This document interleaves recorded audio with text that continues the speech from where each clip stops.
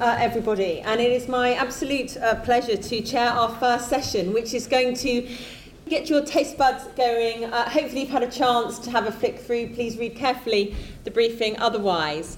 But delighted to have with us John Pitts, and on his way is Lord Victor. I think he's going to be here in about 10 minutes or so worry not.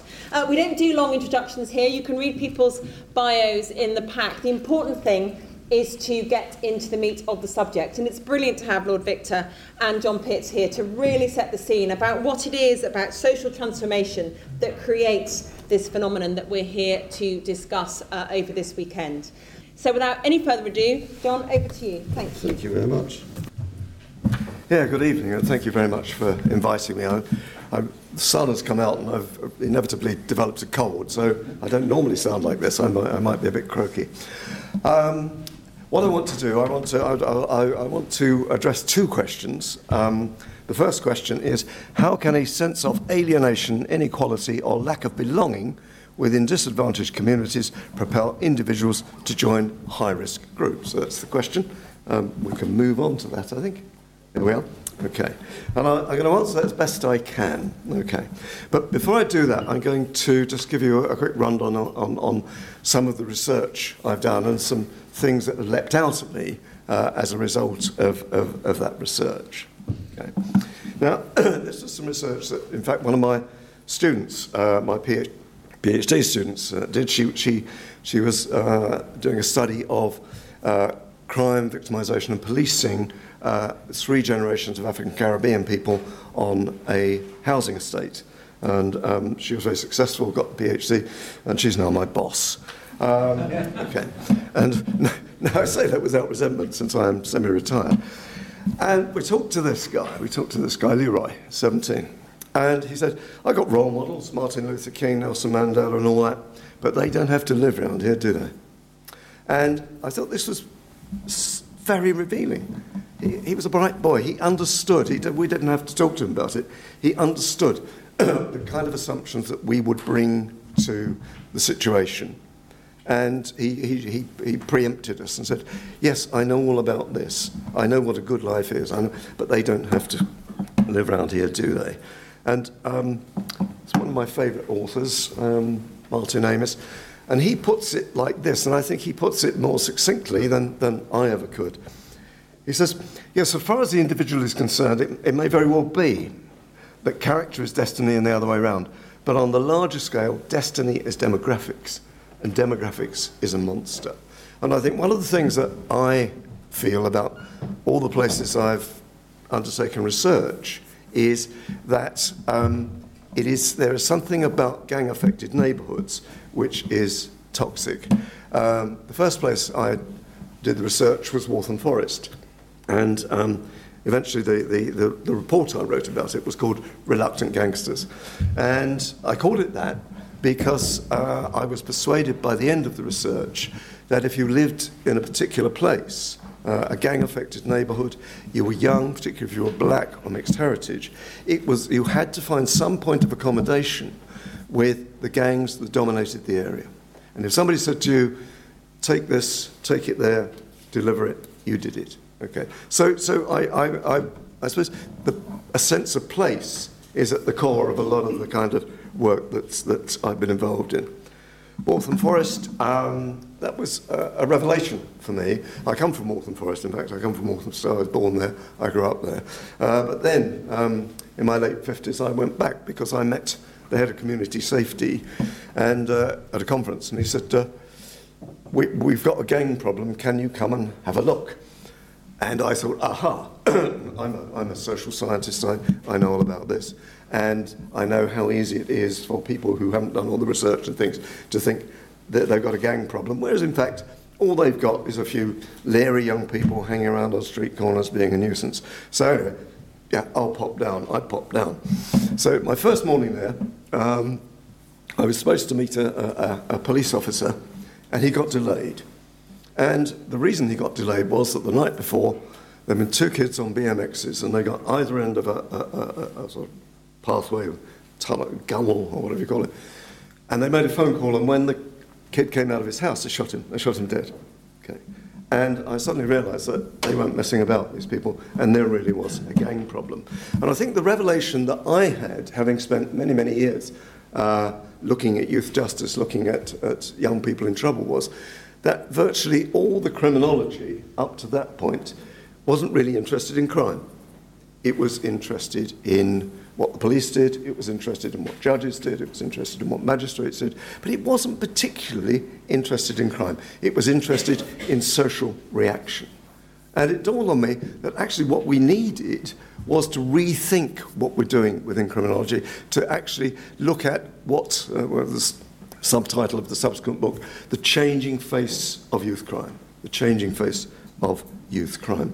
So that was Waltham Forest. One of the things that stays with me from Waltham Forest was a young police sergeant, a young black police sergeant.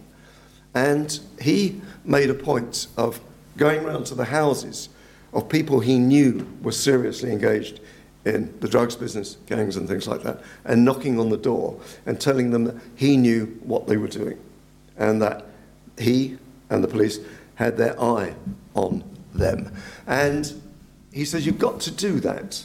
And of course, it's also something that Max Weber said a long time before that. He said, they've got to know that we're here. They've got to know that we know.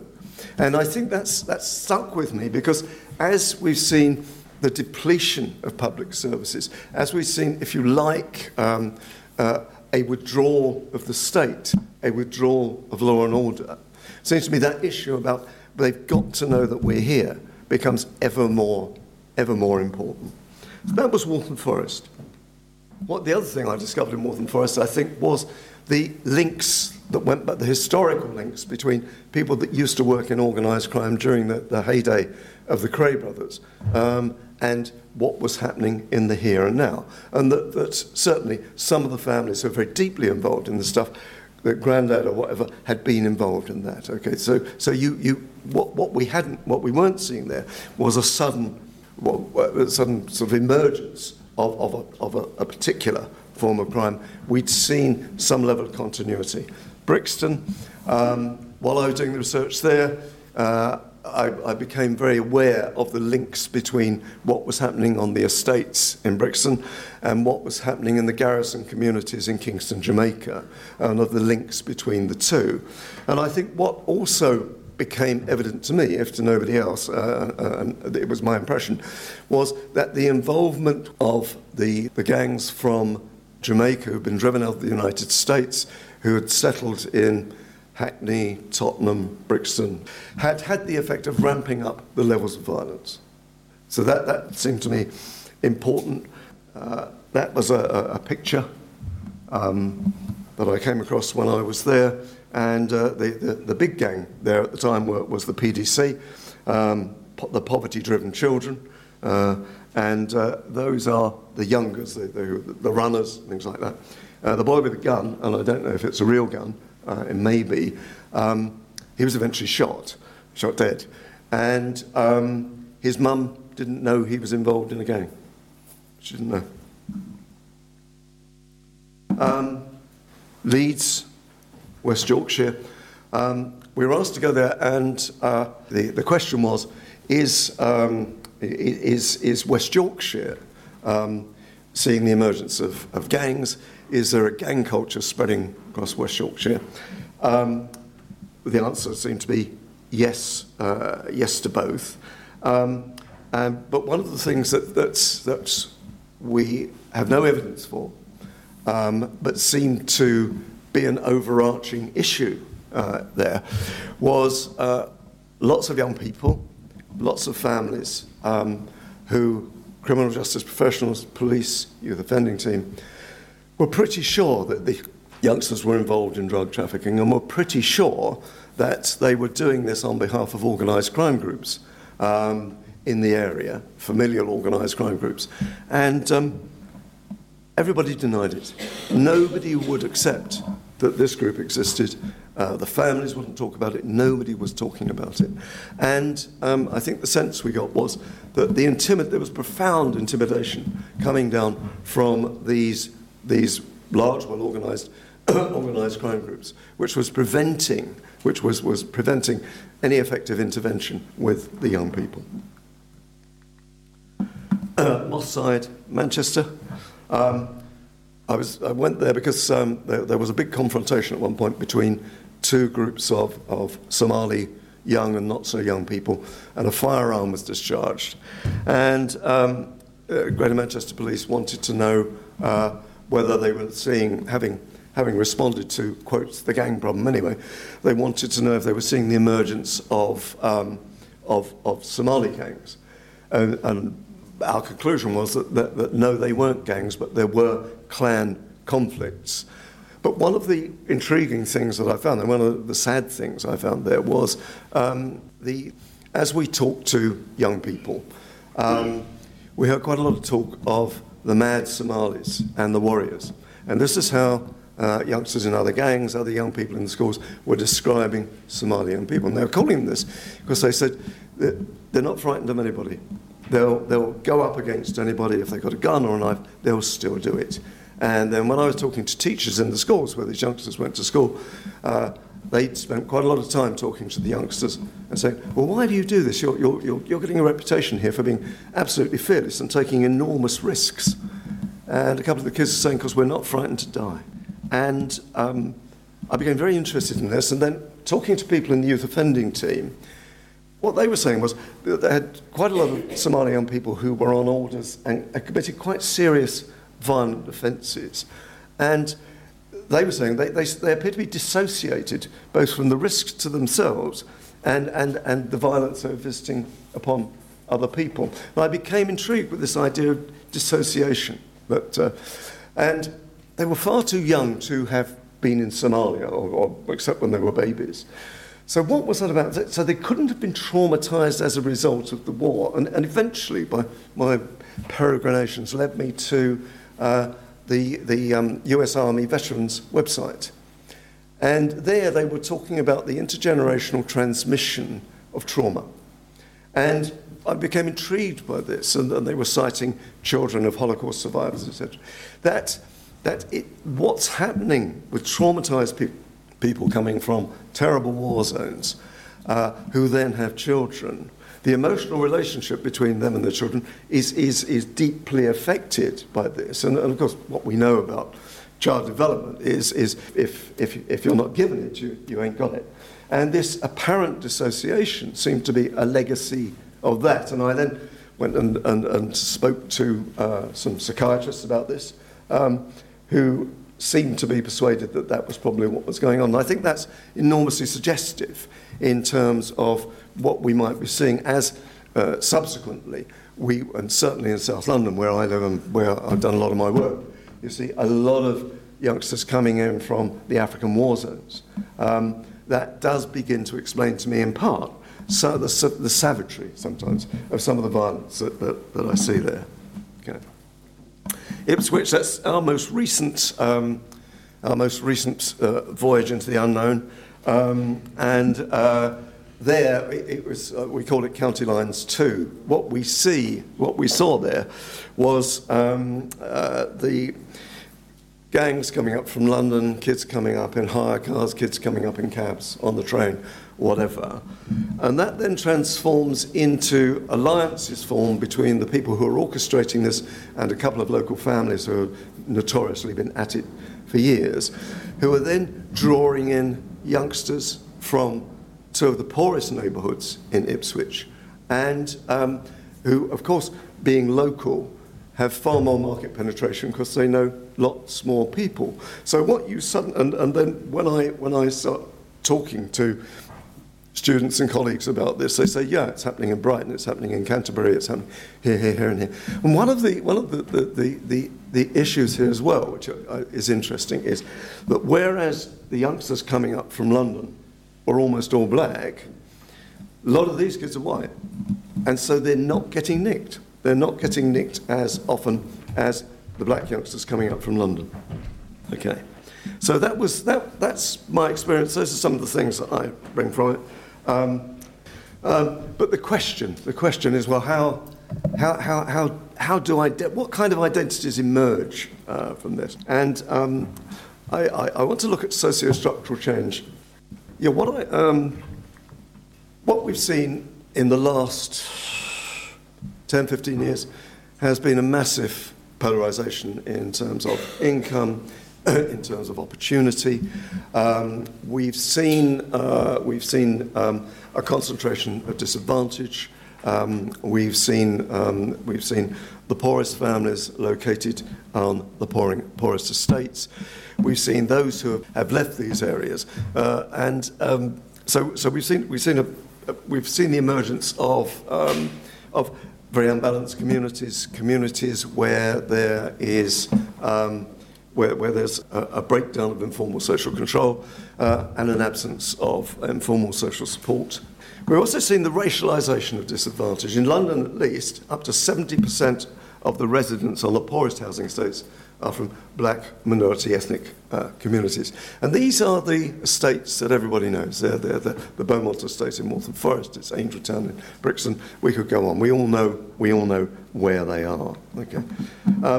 The staggering statistic, which I keep going back and checking, is that by 1997, a quarter of the children born in this country were born into those neighbourhoods,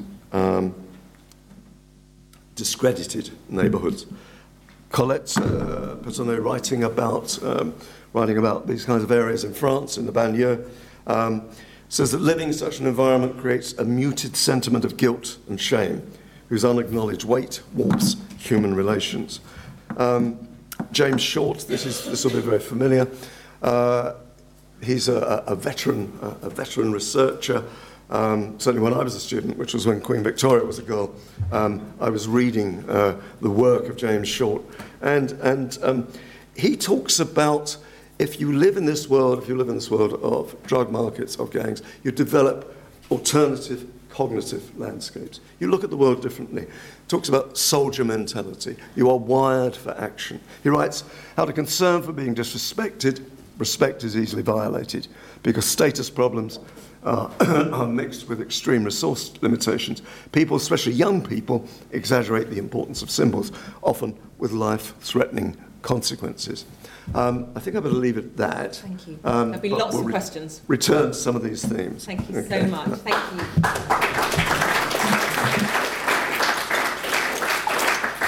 So, John, thank you. Victor, welcome. Thank you for. I made it, yeah. No, it's great to have you with us. We don't do long introductions here, so take your water with you, and the floor is yours for the next 10 or 15. Thank you. Thanks for holding the fort. I don't know what's been said before me, but it sounded fascinating. I'm not an academic, so forgive me. And I did say I don't do slides, and my ego's not involved. I've got all the. I always say that some people are troubled by my titles. And I think I recognise at least two people that I've met before. So since I'm assuming you're all friends, you can all refer to me as the Lord Victor Adeboale. CBE. So I want to talk to you from my personal experience, I guess. Some of you will disagree, some of you won't, and hopefully we can have a chat. And between the academic and the not academic, perhaps we might shed some light on what is a complex subject.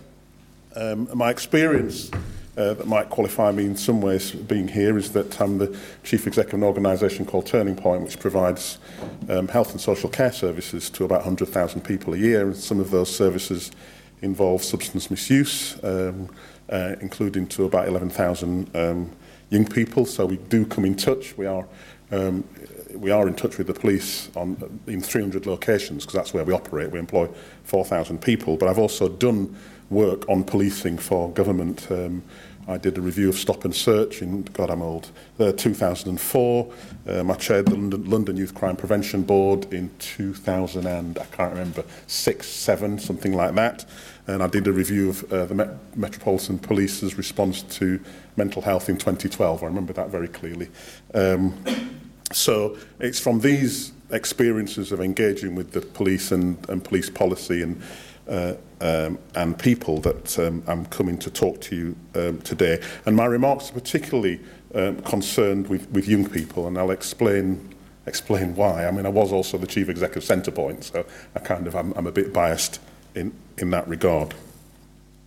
I see the issue of gangs actually as a stock and flow issue, and I put that as, let me describe what I mean, and it's very simple.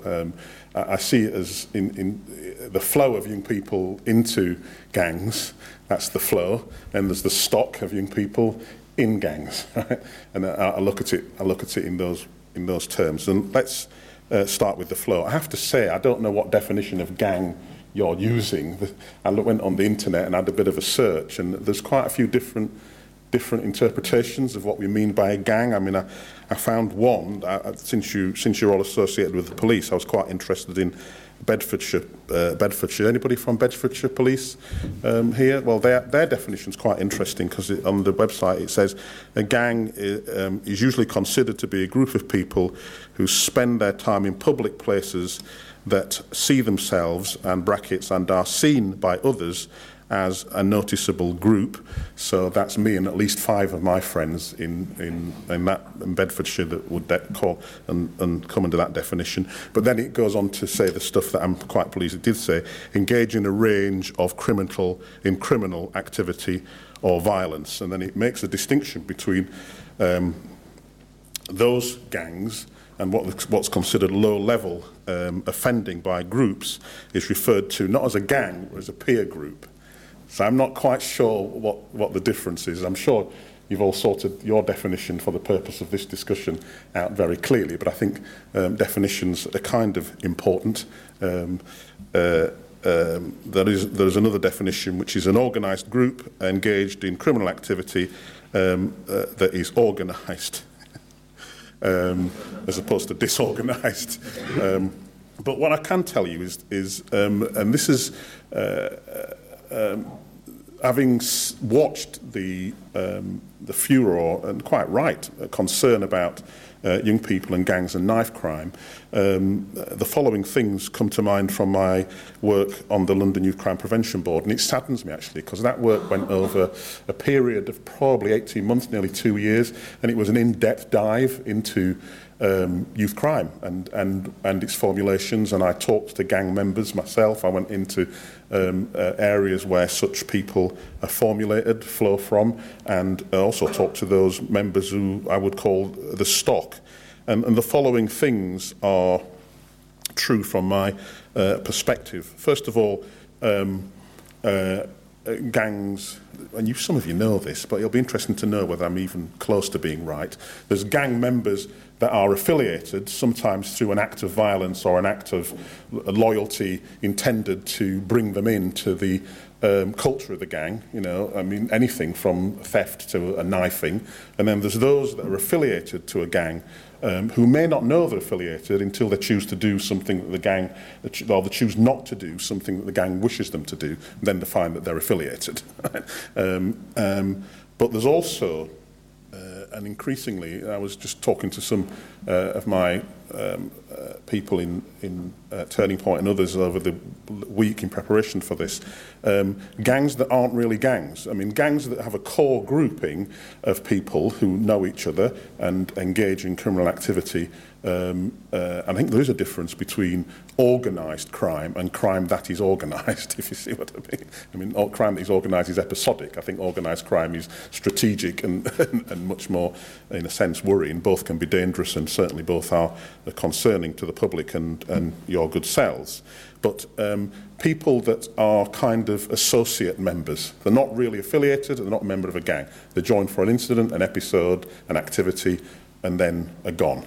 Right, and there are those young people, and to this I'd refer to the work of Carleen Firmin, who was very helpful when I was doing the London Youth Crime Prevention Board stuff, where she introduced me to the notion of particularly women who are associated with gangs by relationship, but don't consider themselves as a member of a gang, but may be involved in hiding money, possibly guns, possibly knives, but certainly would not consider themselves membership of a gang. And some of these young women are quite middle class. They live in middle class areas with parents that wouldn't consider themselves anything like, and it's this notion of the hidden world of the teenager, well away from the adult parent, but involved in things that are quite concerning.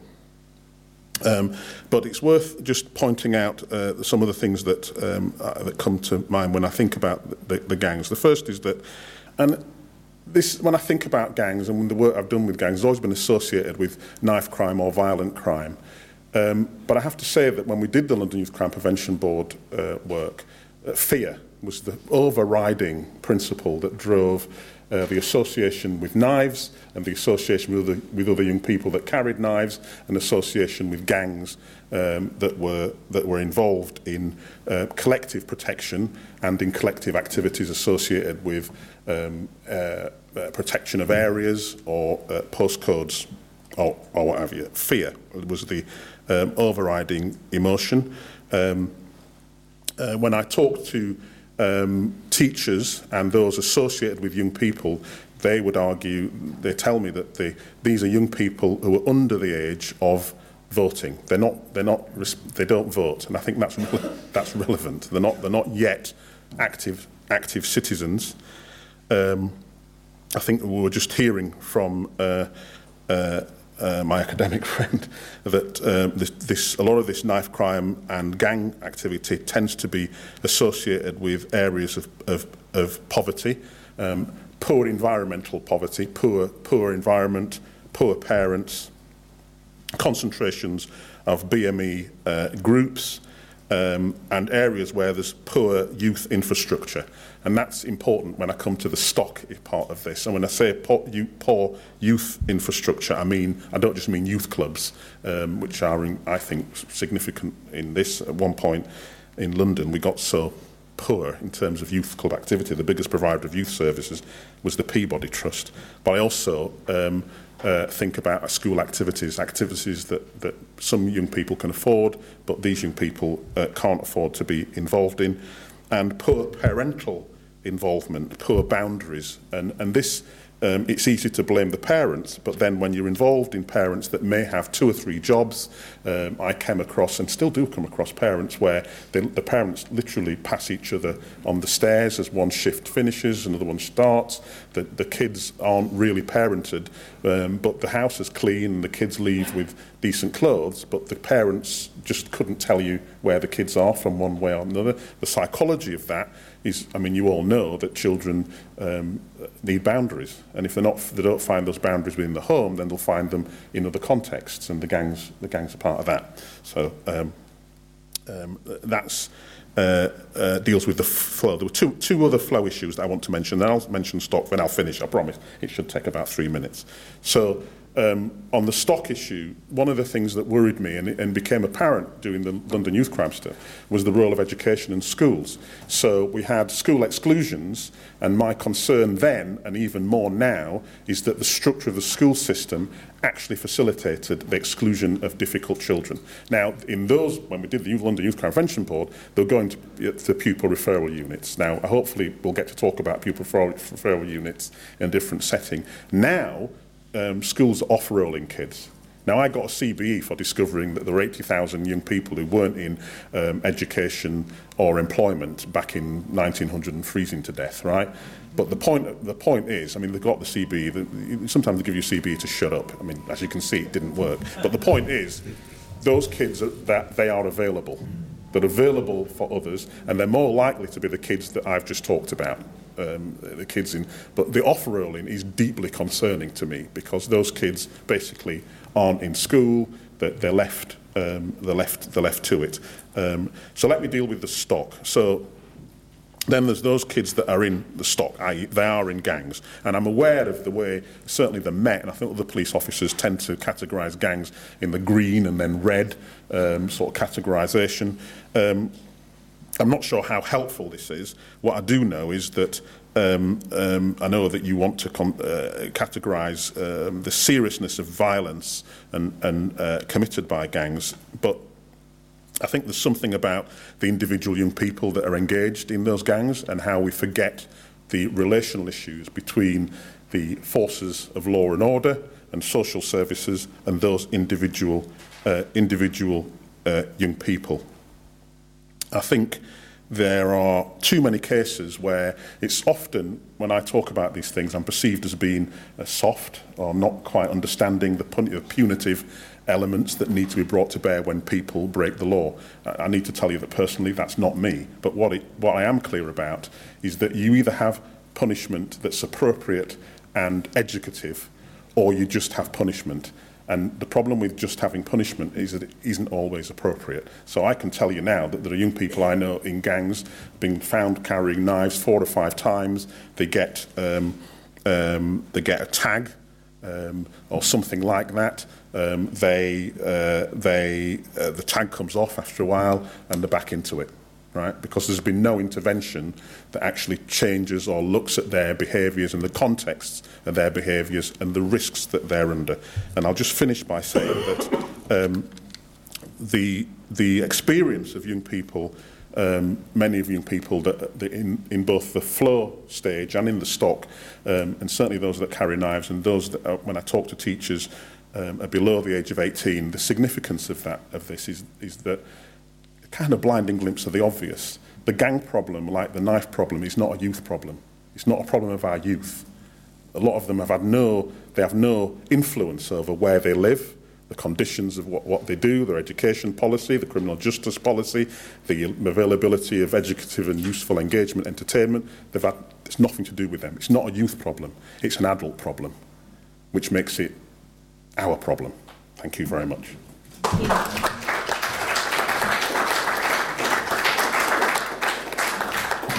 Thank you so much.